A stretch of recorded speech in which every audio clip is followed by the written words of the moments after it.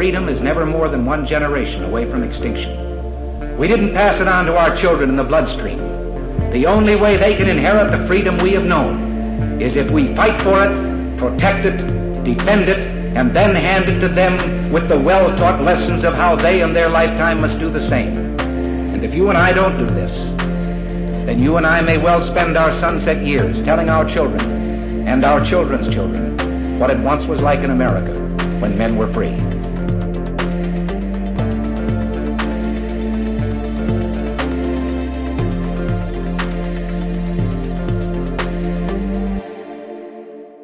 Hey everybody, welcome to episode number 283 of Gun Freedom Radio, where we engage, we educate, and we inform. We are brought to you by azfirearms.com, your nationwide hometown gun shop.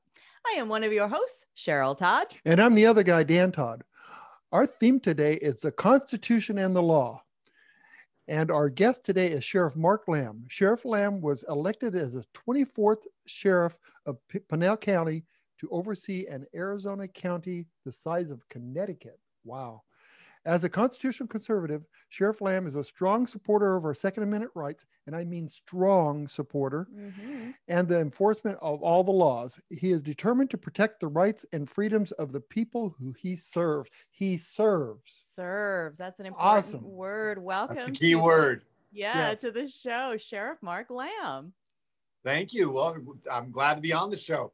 I don't have the radio voice that you have, though, Cheryl. That was awesome. Oh, she does. Well, thank you. I appreciate that. I don't even have a chance with her.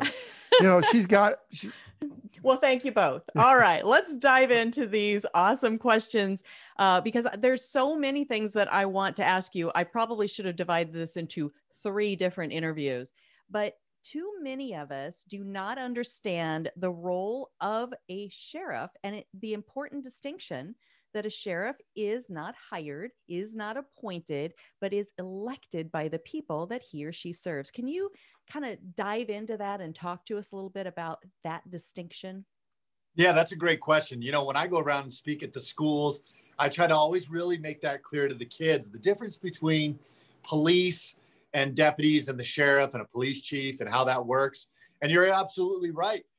Police chiefs serve at the pleasure of a city council. And that city council is voted in or elected and by a mayor.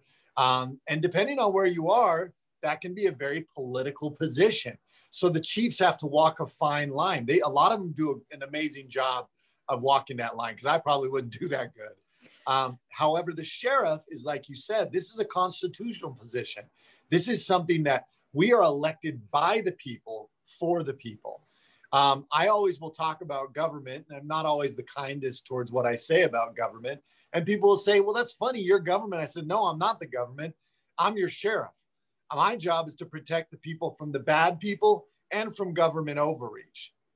And so the sheriff is an extremely important position. I've actually had people that'll say, well, who's your boss? And I'm like, well, I don't have one. No, but yeah, I mean, like, who do you report to? I'm like, well, I don't report to anybody.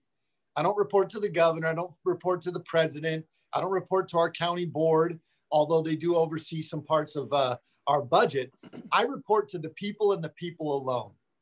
And there's power in that, because we become the voice of we are an extension of the voice of the people, and we're able to truly uphold our oath, which is to the Constitution of the United States, which makes the sheriff so important. I often say the sheriff is your last bastion of freedom. And there are people in this country who want to undermine freedom, our Constitution, our American way of life, and replace it with socialism or communism or something similar.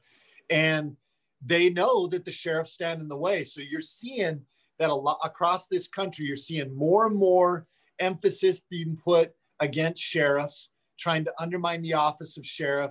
There are states that are trying to pass laws that would make the sheriff an appointed position as opposed to an elected by the people position. So I think that over the next 4 years, you're going to see how important sheriffs are across this country. Wow. He said something very important to me. He says, the sheriff, you are here to protect us from criminals and governmental overreach. That's There's right. no other law enforcement that does that. The FBI doesn't protect you from government overreach.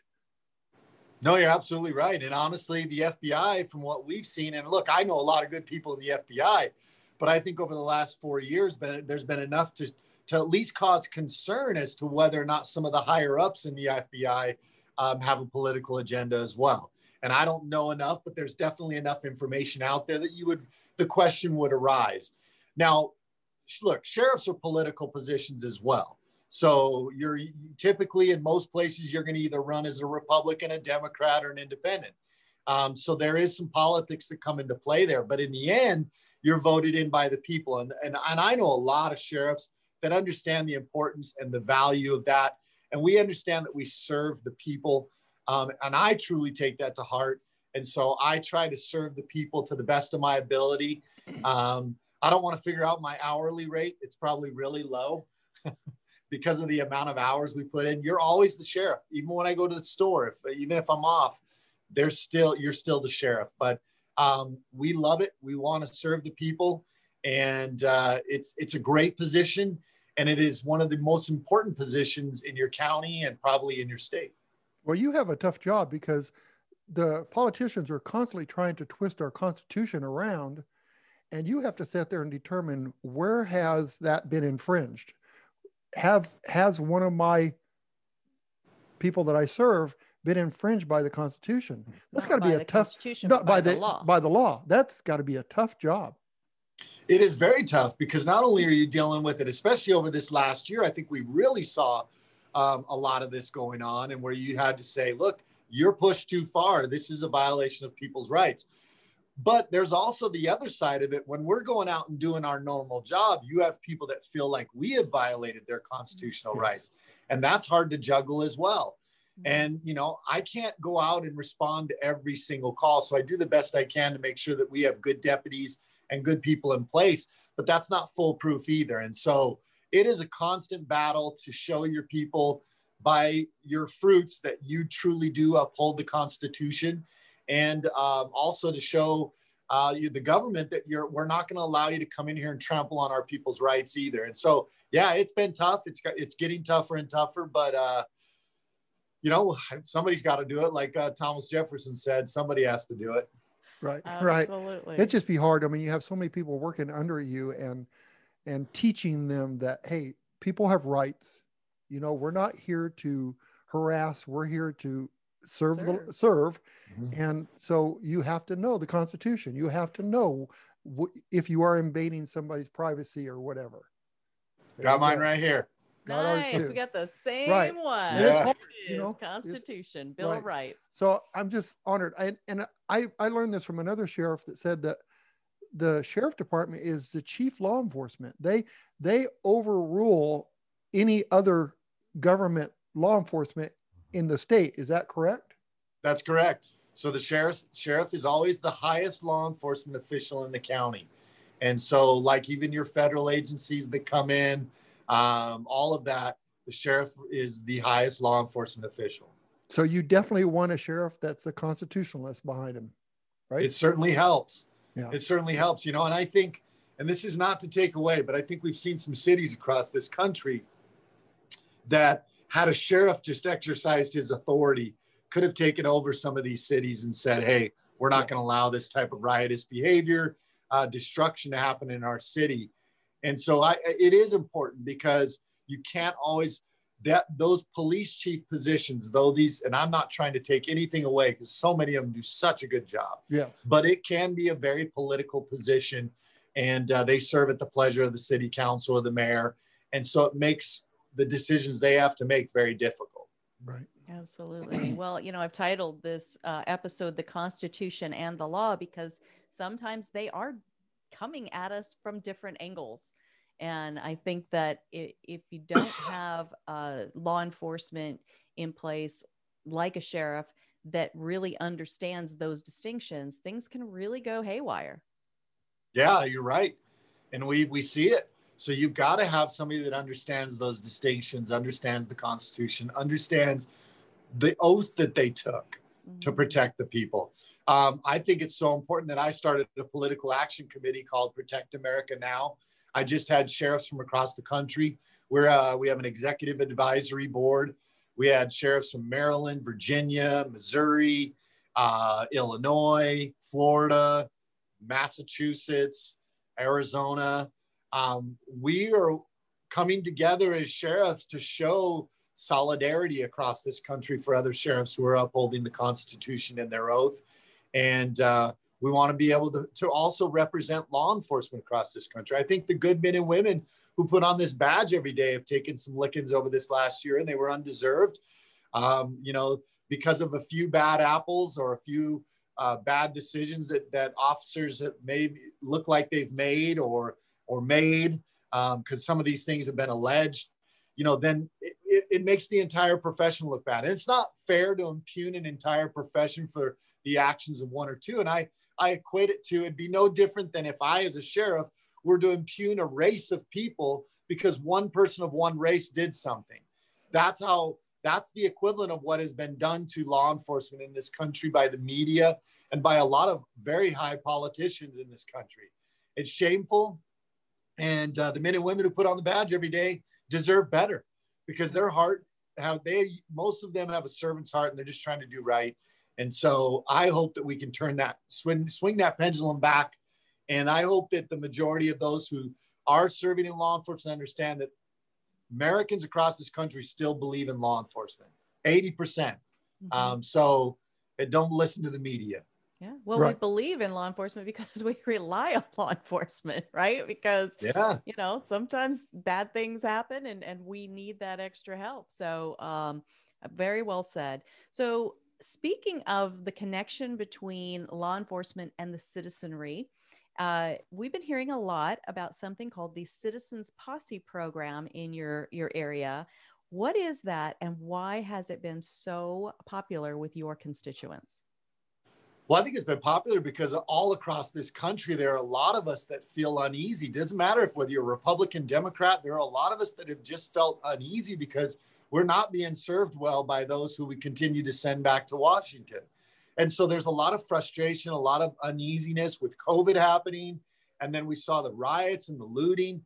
I mean, I had people coming up to me every day going, "Sheriff, what do we do? Like, what is happening here?" And so I wanted to put something together that would allow people to get more knowledge, to hopefully ease some of those frustrations and anxiety that they were feeling, and make them feel part of the solution as opposed to being frustrated with the problem. And so we put the Citizens Posse together. In 2 weeks, we had 3,000 applicants, so we had to shut it down. Wow. And we've been trying to catch up on that. We've been doing in-person classes. We did an online class. And what we do is we talk about Constitution. We talk about what the sheriff's office does. We do some basic firearm stuff. We talk about home defense and all of these things.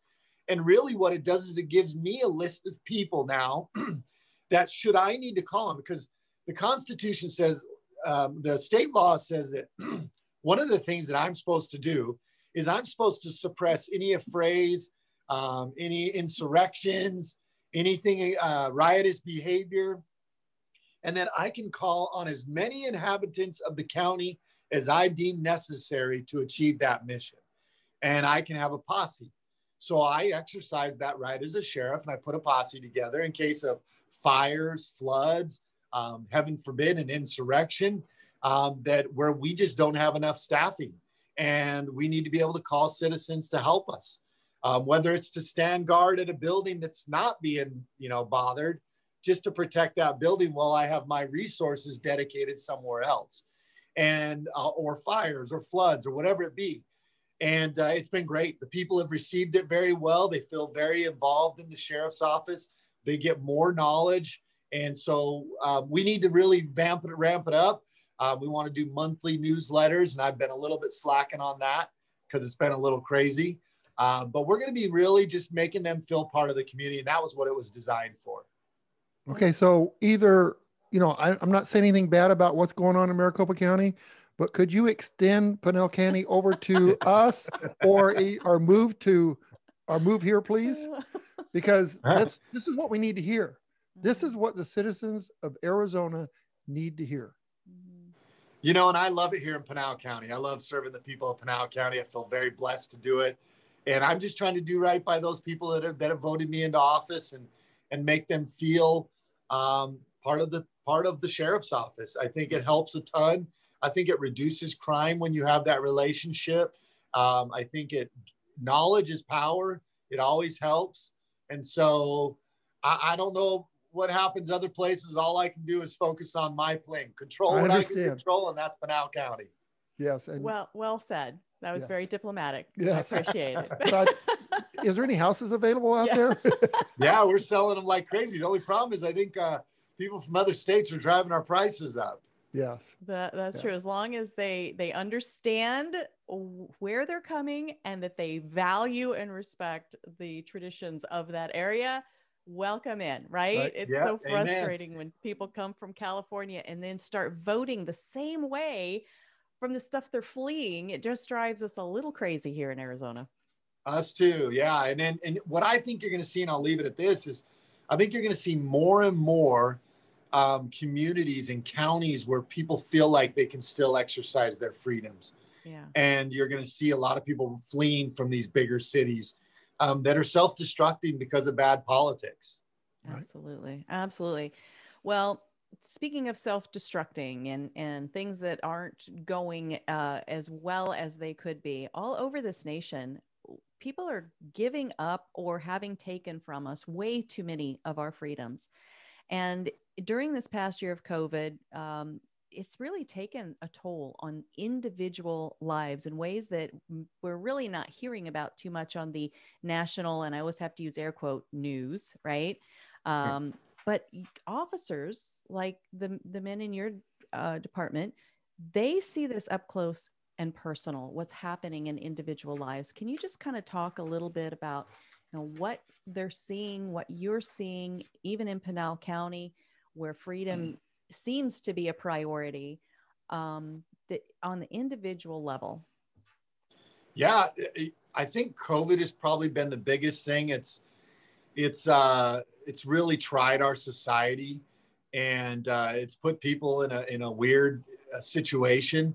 And for all last year, and I kept saying this on our county level, I said, I keep hearing you talk about public health, and I'm not trying to discount that. I realize that we're dealing with something here, and people view it sometimes as that I don't take it serious, which is not the case.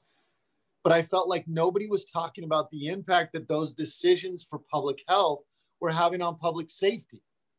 Mm-hmm. I tell them, COVID is not my number one problem. It's not even probably in the top 10 in my county. Mm-hmm. My problem is the issues caused by COVID, the depression, the anxiety, the increased drug use, the increase in suicides, domestics, child abuse. Those are the things that I have to worry about that impact my community. And I think the impact from that on the public safety side has been greater than the impact from COVID. And people may disagree with me and find, they get angry because I say something contrary to what they think is right. And I'm just telling you from my standpoint, that has had a greater impact on my community than the actual COVID has. And so I have tried to do what I can to do what my part is, which is public safety. And I have constantly fought against lockdowns and those types of things. I don't think they're conducive to good health. I don't think they were conducive to good mental health. And that has been shown in the increased numbers across this country. So getting kids back to school, I thought was important. I think that allowing people to be free and not challenging one another because you may or may not agree with what they're doing, whether it's wearing a mask or not wearing a mask, or whether you think they're taking this serious enough. Challenging each other is not appropriate, and in most cases can be illegal. So we need to really, I've tried to really just to corral that as much as I can as a sheriff. And it's not been easy, but I hope that people listening to me today will understand that we've not just had an impact on public health, although that's what the news would have you believe. There has been a tremendous impact on public safety because of decisions made by politicians in an effort to try to keep public health a certain way. We've seen people angry.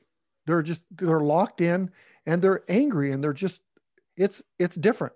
It is different. Yeah. And then we've heard reports about suicides, people, anxiety, things like that. So, you know, people should listen to you because you're seeing it. Mm-hmm. You're actually, it's not on paper. I mean, it's not like you're researching something. You see it. You see it every day with your officers. You see it every day with the civilians. So, and we work in numbers, okay? That's how we design our beats. If we have a problem in an area where we're seeing an increased amount of crime, then we dedicate resources to it. So we look at numbers and percentages. Let me break down COVID to you based on their numbers and their percentage, which I'm a little dubious of their numbers in the first place. I think they've been very gracious. Well, not even gracious. I think they've added on numbers to what it really is. But let's just take their numbers. If you had an island of 1,000 people and one person on that island died, would you shut the island down? No. Nope. If you had six people who were at risk, would you shut the island down, or would you focus on those 6 people and say, look, you should really take precautions because you are at risk based on what we have seen from what we're dealing with? But instead, what they've done is they've shut everything down. They thought it was easier to close the island down as opposed to having the forthrightness to tell people who are struggling with weight issues, diabetes, heart diseases, or other medical or age, elderly. Those are truly who are at risk. And we should have done a lot more focusing on that. But I'm just a sheriff. But that's what I've seen. I think that all I can do is look at the numbers. And based on the numbers, I think they've made poor decisions as to how we should address it. But that's just me. Well, isn't that how they focus everything anyway? Is like the gun laws, for example, Second Amendment gun laws. They, instead of trying to combat the problem, they're trying to take everybody and not allow them to have guns. Deal with the people that are the problems, the people that aren't responsible gun owners, but let's not punish the people that are responsible gun owners and have a constitutional right to be, protected them from taking their guns away. But we don't. We go after everybody. And that's the same thing they did on your island. Instead of affecting the 6 people, we're going to go after we're going to stop it now we're going to tell everybody they don't have a right to be on the island. It's that whole idea of let's just do everything the same. That way nobody can get offended. But that's not always the answer, and it's not, you have to make tough decisions as leaders sometimes. And I think this last year exposed a lot of poor leadership across this country and a lot of people who couldn't make the tough decision. All year long, I told our county government, I said, I have yet to hear you guys talk about what we can do to prevent it, like vitamin C, like exercise and going out and getting some sun and being active. That is a good way to build your immune system against this. But nobody talked about that. As a matter of fact, I've talked to doctors who said if they did say those things on their websites, that their websites were shut down. And so you can't help but feel like somebody was trying to control the message here. And I felt like we could have done a much better job of talking about how we can prevent, just like we do in law enforcement. How can you prevent crime? Lock your doors, put lights out front of your house, do those types of things. At night, don't park in a dark area. I don't know. These are things that you could have done to prevent it. I didn't hear any preventive measures. All I heard was panic, and try to scare everybody to death. And then on the back end, we dealt with that in law enforcement. Right. So it was a tough year for us in law enforcement. Yeah, for sure. And, related to all of that, drug use is a way that a lot of people escape reality. And there's been a lot of really yucky reality to escape in the last 12 months. And drugs are often smuggled into the U.S. at a border state, which Arizona is. What are you seeing in that particular area? What are some of the smuggling trends that you all are dealing with? Oh, how much time do we have? I know, right? Yeah. We're appalled right now with what's going on with the new government coming in and the changes they've made. And I'll get back to that. But let me first talk to you about the drug issue that's going on in this country. And you're right. Almost 50% of all illegal drugs in America all illegal drugs in America, almost 50% come through the borders of Arizona. So border security already is very important. I always say this isn't about immigration anymore. This is about human trafficking and drug trafficking in this country. And if you care about human beings, it shouldn't matter what party you are. You should care about border security, because the cartel is abusing people on a daily basis. They're raping the women. They're using children as pawns. They are bringing drugs into our communities and drugging our family members and friends. They're extorting the men. These are the things that are going on with the cartel, yet we continue to try to use it as a political piece to say we don't want border security. Right now, you're talking about opening the borders, but then at the same time, you don't want a business to open up. So you're saying don't open your business, but go ahead and open the border and let's let whoever from whatever country come in here. It makes no sense. And I think the majority of the Americans see the hypocrisy and they see the lunacy in this idea of just opening our borders. The cartel right now has started to really shift away from marijuana and heroin, although they still do those things. What we're seeing now is the synthetics. Okay, so the synthetics would be your methamphetamine, your fentanyl, because they can produce those all day long, every day, 24/7. And they can produce such quantities. And those are very powerful and addictive drugs. And that's what we're seeing coming into our communities. We've seen about a 400% increase in methamphetamines. I know places across this country where sheriffs have seen 3,000% increases in methamphetamines. Fentanyl. The cartel has been punching these little M30 fentanyl pills out. So they look like little prescription pills. They're blue. And in 2018, we had 0 fentanyl pill seizures. And I'm just talking about Pinal County Sheriff's Office, not DPS, not Border Patrol, not Casa Grande PD, not anybody else, Pinal County Sheriff's Office. In 2018, we had 0 fentanyl seizures for M30 fentanyl seizures. In 2019, we had 677 pills. Give me a guess of what you think it was in 2020, in October. What do you think? Exponentially larger, but I wouldn't even hazard a numerical guess. Over 300,000 fentanyl. That's how much you've confiscated? At the sheriff's office. We went from 677 pills to over 300,000 in October. That's how much we as a sheriff's office had confiscated. So when people tell me that we don't have an issue on the border, I don't know what to, I mean, they've obviously been blinded by media and by bad politicians, because we absolutely do. And where do you think those drugs are going?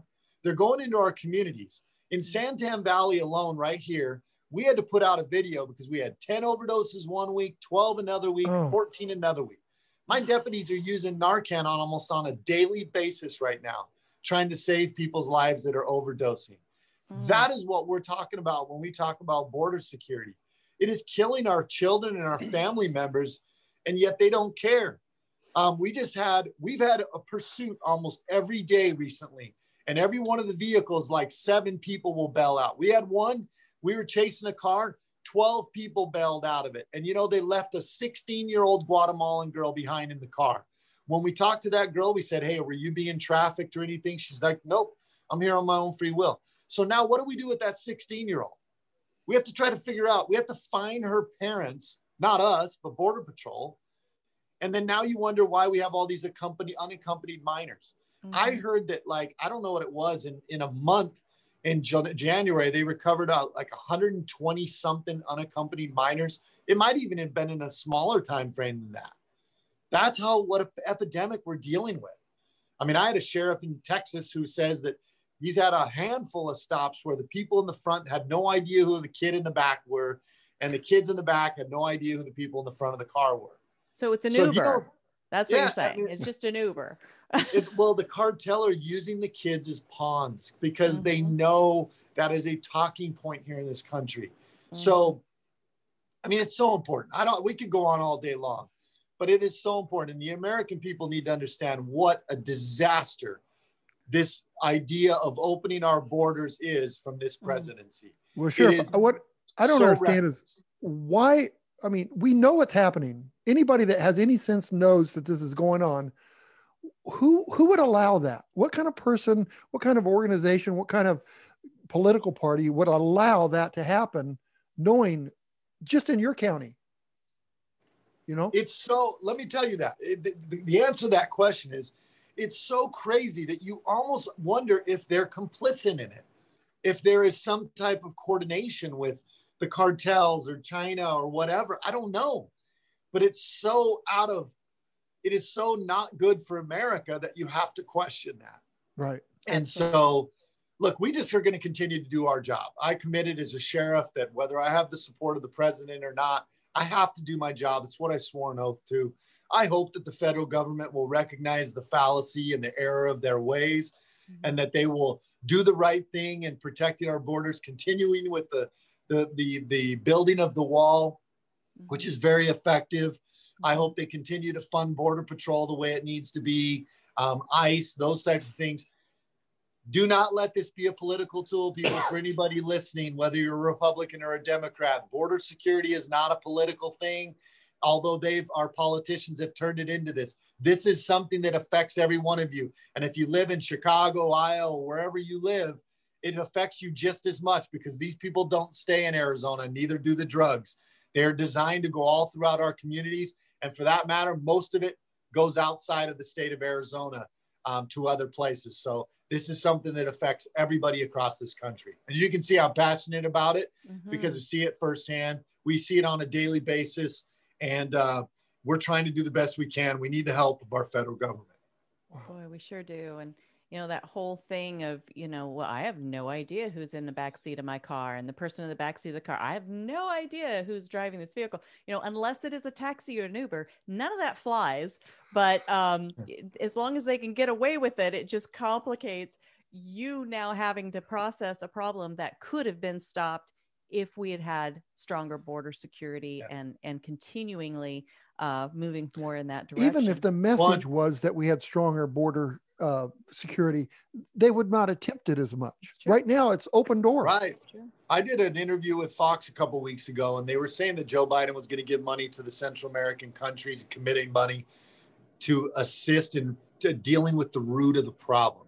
And I would contend that the root of the problem is our weak immigration laws and our inability to enforce those immigration laws when they do happen. Right. We've got Congress and Senate right now. If they don't like immigration in this country, they control the House, the Senate, and the presidency. Why are they still dinking around trying to impeach a private citizen? Why don't they go to work?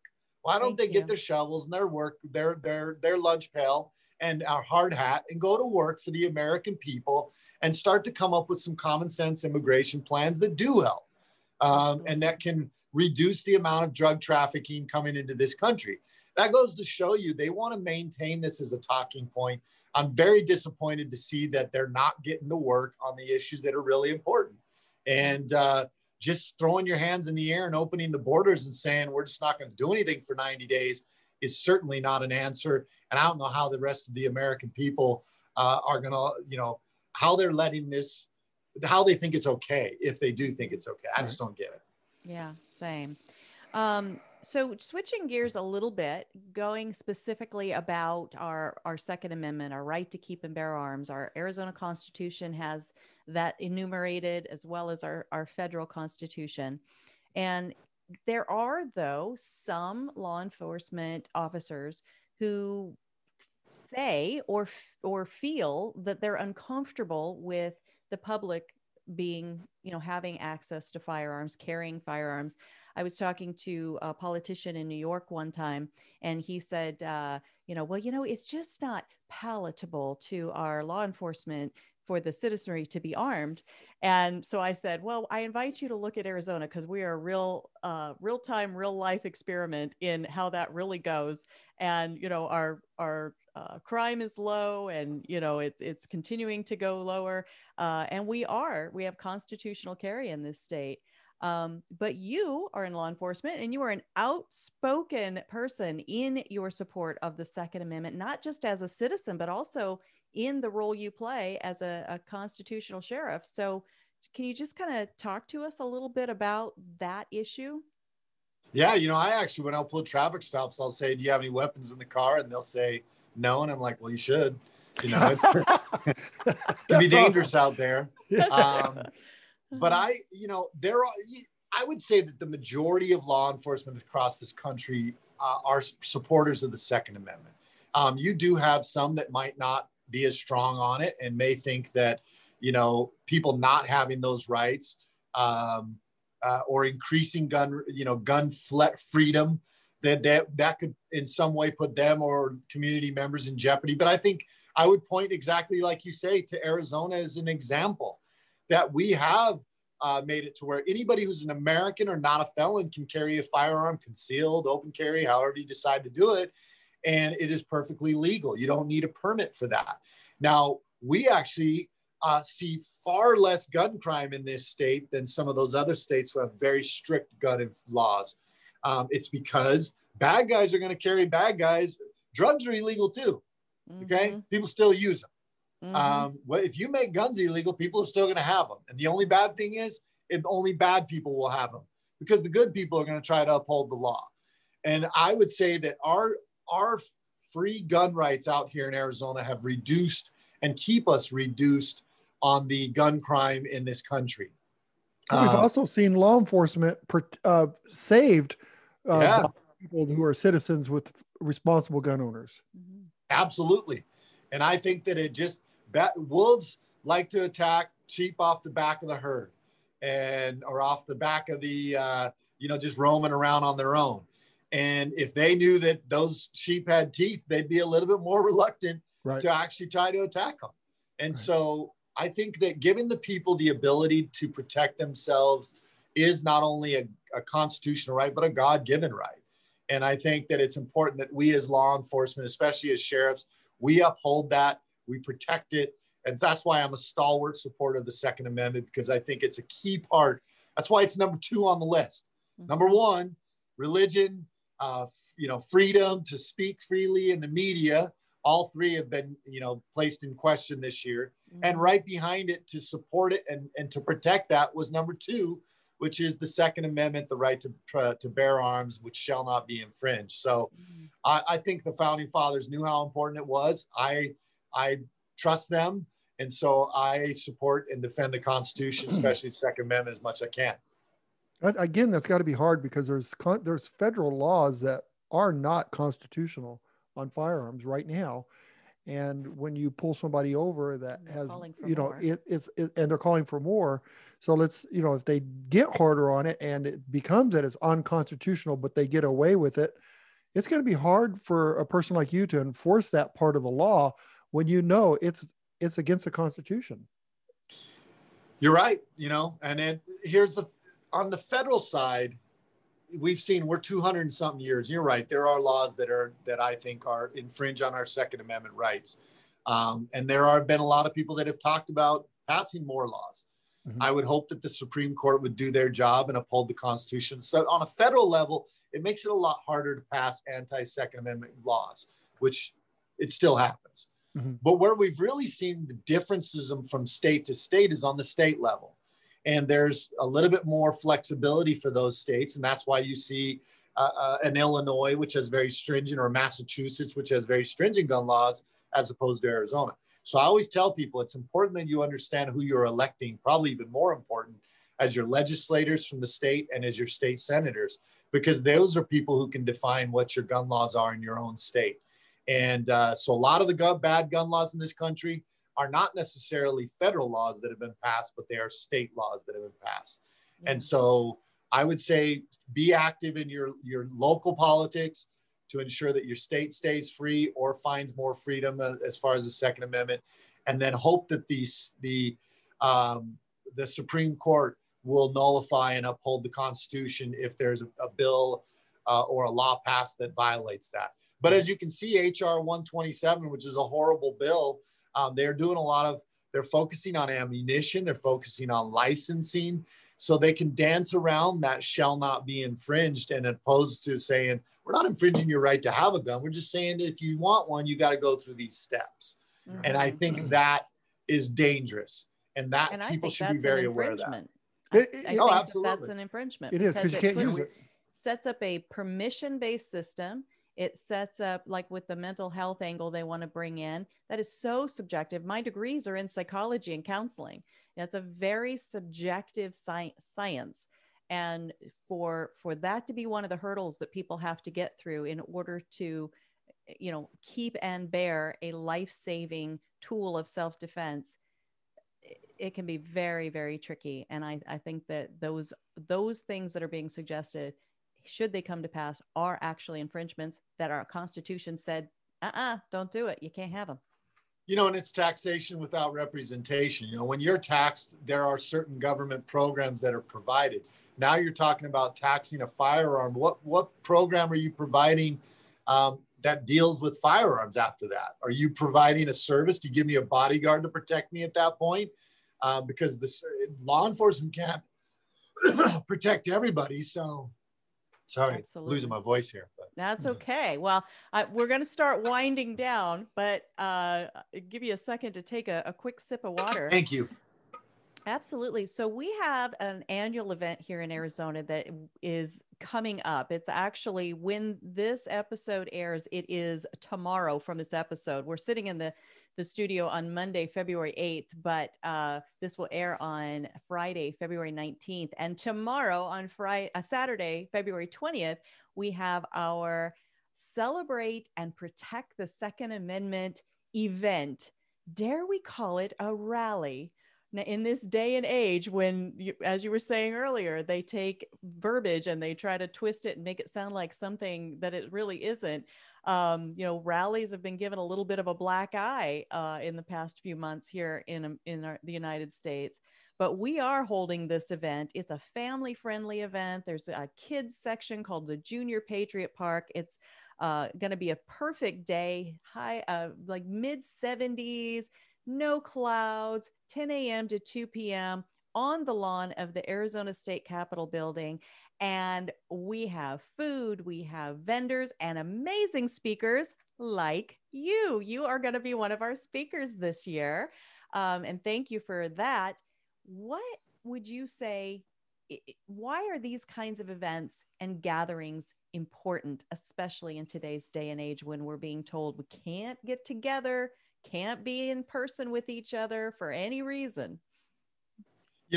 That's a great question, Cheryl. And I think that we've got to let our voices be heard. We've seen things this past year, and even this year, behavior that is not what Americans should do.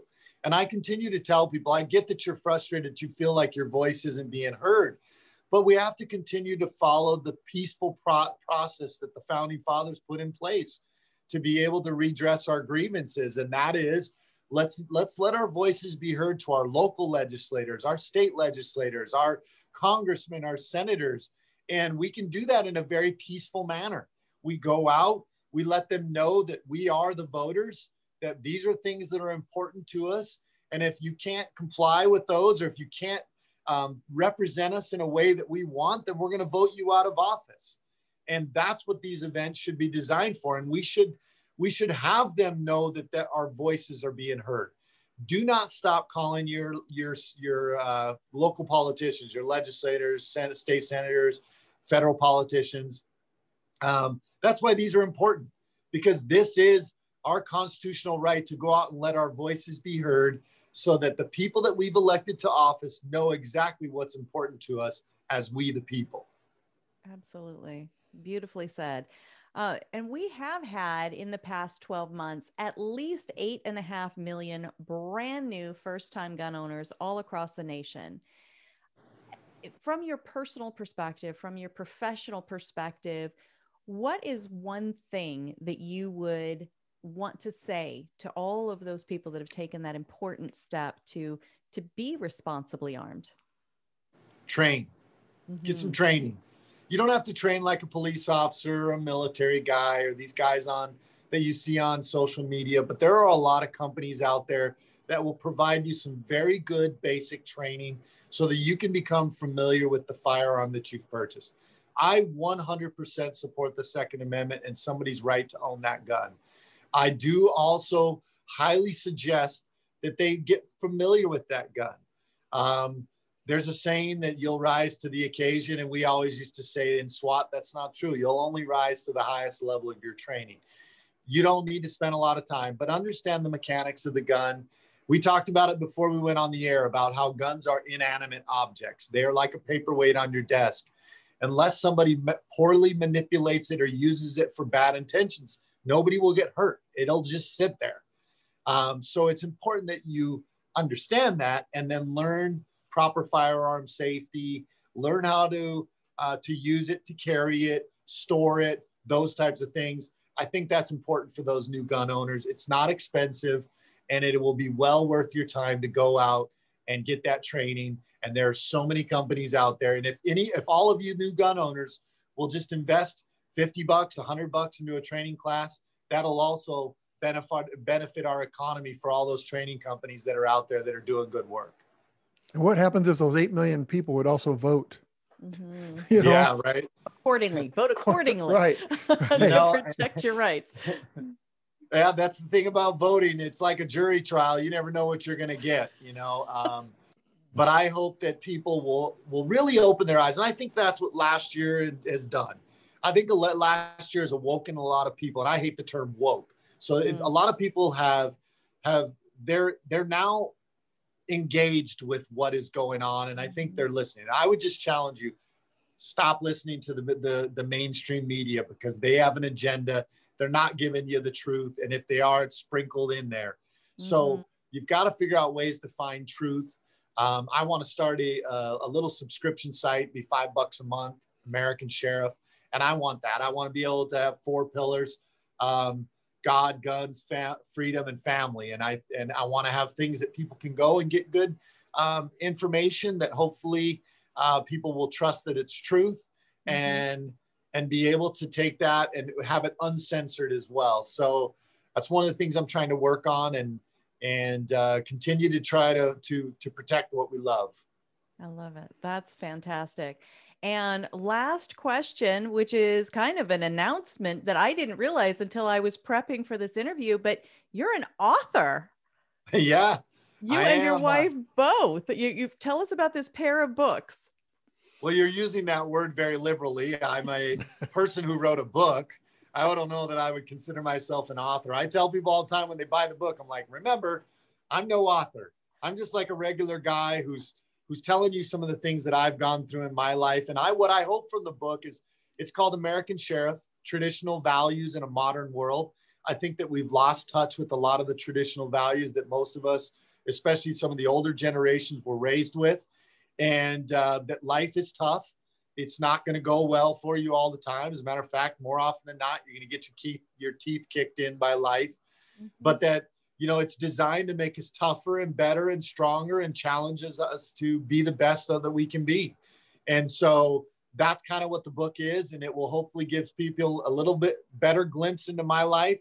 Those who've watched me on Live PD and 60 Days In, they always ask, well, tell me a little bit more about yourself. This was kind of designed to do that, but at the same time, also hopefully have some things that will give you some hope in what we're dealing with. And then my wife also wrote a book called The Sheriff's Wife, Holding It All Together Behind the Scenes in Politics. And it's a great read for women out there and men. Her book is much better than mine. And she writes about what it's like to be in the world of politics, and the good and the bad, and some of the cool things we've been able to experience, and just the toll that it takes on our families and ourselves. You know, I always tell people I'll never be the same after this.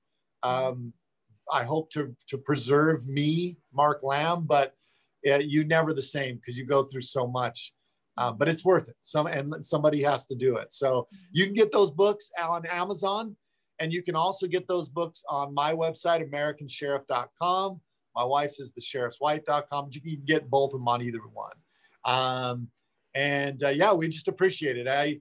We did it so that we could, check it off the box off the bucket list, and it's been fun. It's been something my wife and I have been able to kind of go out and promote together, and meet more people, and just really talk with all the great Americans that are out there. I absolutely love it. And I've had a chance to meet your wife, Janelle. Yes. Yes. On a number of occasions at some of the events that we've both been at. And you both just have such a humbleness, just a calmness about you that is just very inviting. And that's evidenced by the fact that you're always mobbed by tons of people that want to meet you and get their selfie with you. And now they can, have you sign their book. So I think Well, that's a big difference between a servant, somebody who serves, and somebody who rules. Yeah.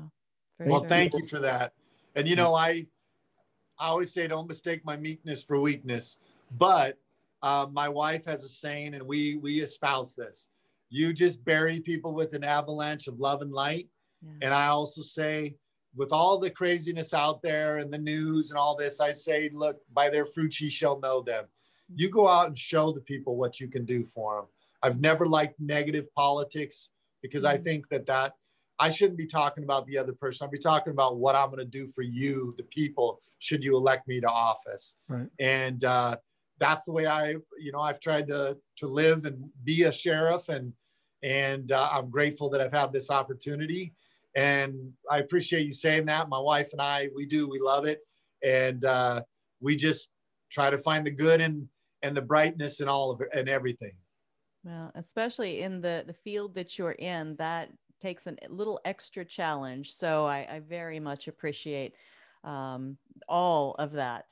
I love that. Bury them under an avalanche of love and light. I'm gonna be holding on to that, maybe quoting it from time to time. Do it. I love it. The other thing the other one that my wife had from her book that people like is she has in there, it says, sometimes you need the words of Christ and sometimes you need F-bombs. So that's that's life. That is the truth. Yeah, there are times. It's absolute truth. All right. Well, tell folks one more time how they can follow all the work you do, buy the book, see where you're going to be speaking next, all those good things. Okay. On Twitter, not that I use Twitter anymore, but Sheriff Lamb 1 on Twitter. I do mostly Instagram, which is American Sheriff. And that usually feeds into my Facebook, which is Sheriff Lamb. And then if you want to get the books, my wife's book and my book, that is AmericanSheriff.com. And we just appreciate it. We've loved it. And hopefully you can get something out of it. And just remember, I'm no author. So when you read it, just a regular guy writing about some stuff. So that's where you can follow us at. I did do a Gab account. I had a Parler account, which obviously is not there. It's just so hard to manage all these social media things, all my emails. We do it all ourselves. We do all the books. I build all the websites. I do all this stuff. So like we never sleep and we're working even when we get home. Yeah. But you only live one life. So my philosophy is give this one hell. Absolutely. Right. That's fantastic. Mark Lamb, Sheriff Mark Lamb, thank you so much. We will see you out on Saturday, February 20th on the lawn of the Arizona State Capitol building. Yeah, tomorrow. I'll see everybody tomorrow, right? Fantastic. Yep. Thank you for all you do. Thank you. Thank you. God bless. God bless. Bye-bye. Wow, that was awesome. Yeah. I just can't believe, why anyone who's in law enforcement wouldn't want to follow our Constitution, unless there are some out there that maybe just want the controlling.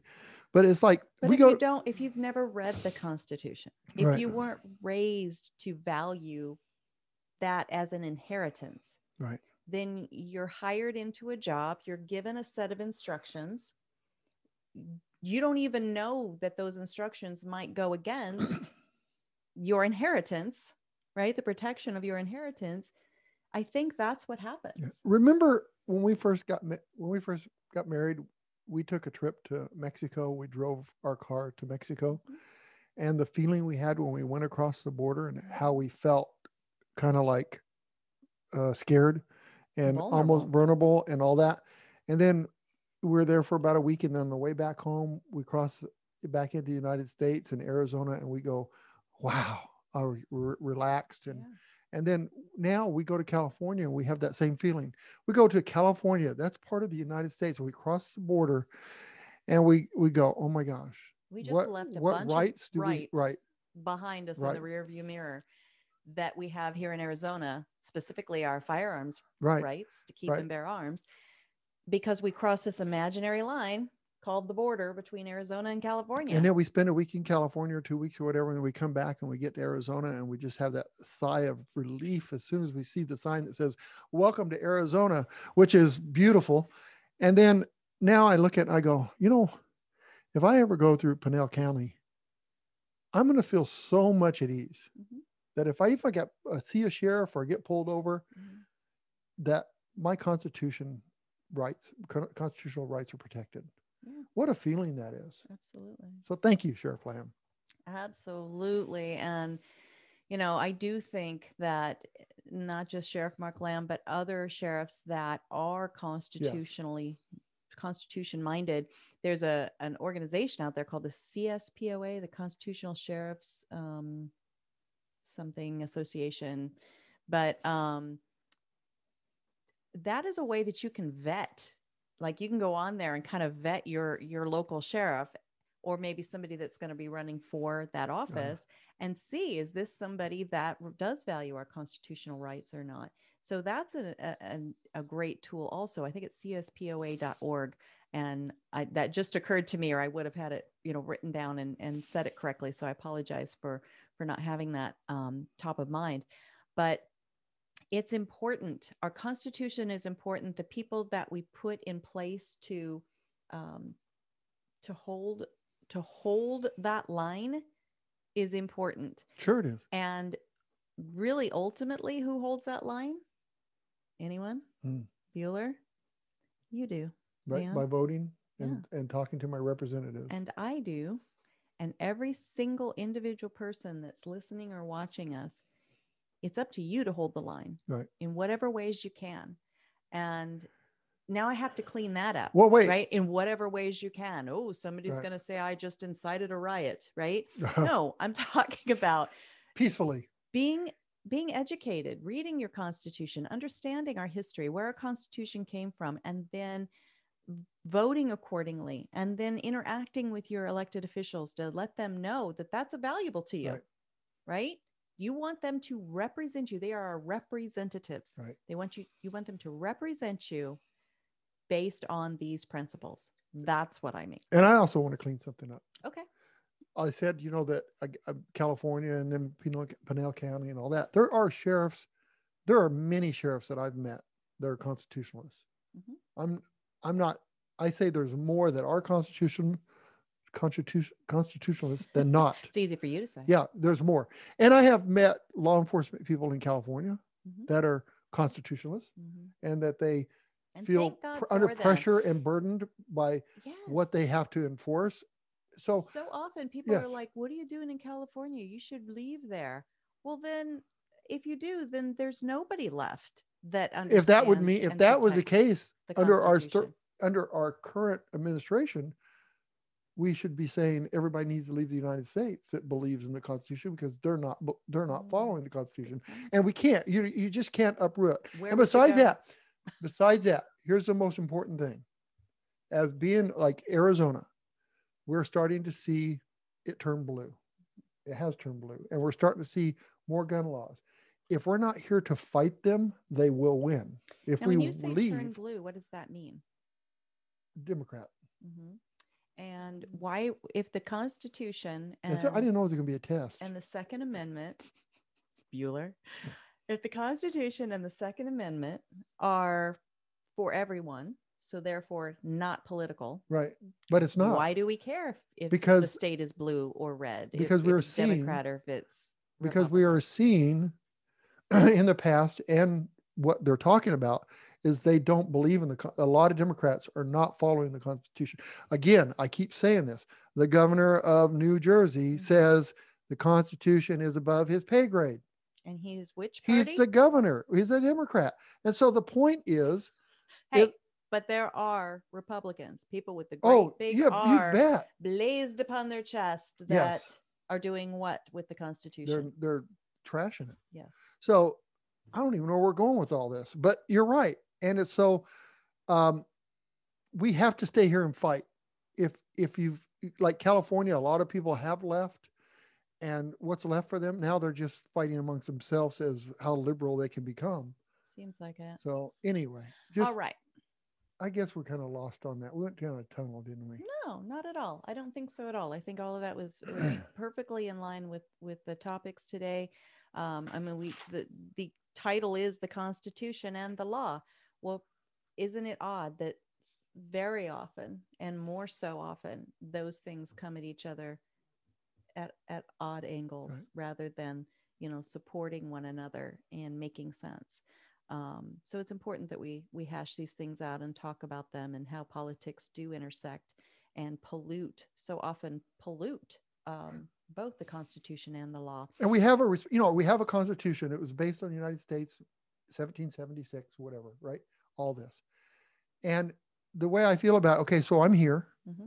If I don't like it, Mm-hmm. the core, I can leave. You could. But I don't have a right to change it, because it was built for this. Mm-hmm. This is the model. Mm-hmm. Just like me, if I wanted to go to the Bahamas, Mm-hmm. and I started fighting for changes with the Bahamas, I came there, accepted their values. I accept, I'm going to live this way. Mm-hmm. Now, that's the way I think United States should be in each state. Mm-hmm. California people come over here, they want to change it to be like California, and then it becomes another tragedy, right? Mm-hmm.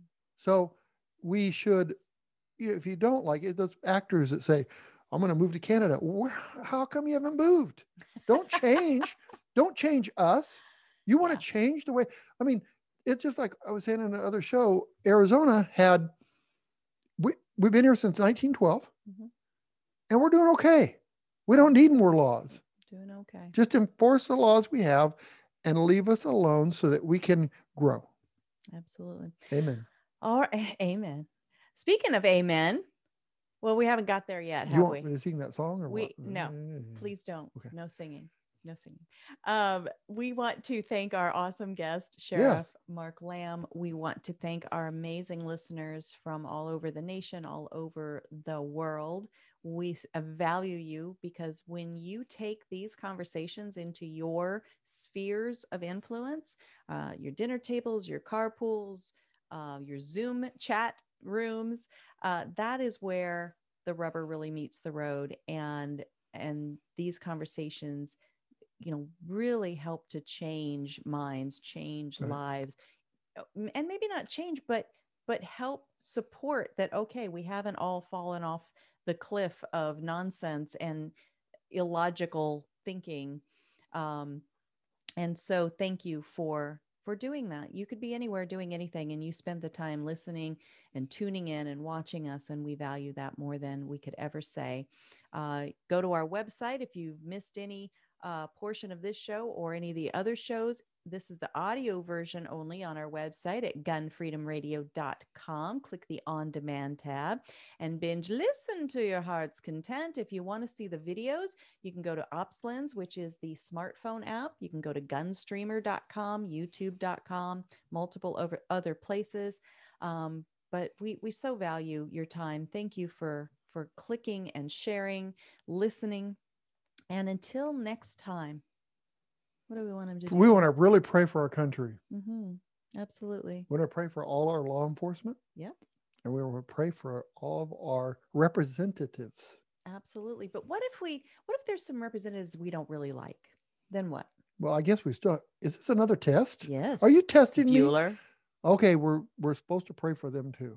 But maybe. Even if you don't like them. Yeah. I mean, if maybe even if you don't like them so bad, you just want to, oh, never mind. Especially if you don't like them. Oh my goodness. I mean, you hate them so bad, you don't want to vote for them. Yeah. Right. Yeah. But you still got to pray for them, right? Yeah, right. All right. Well, have an awesome week. Be good to each other. And God bless. God bless. Bye-bye.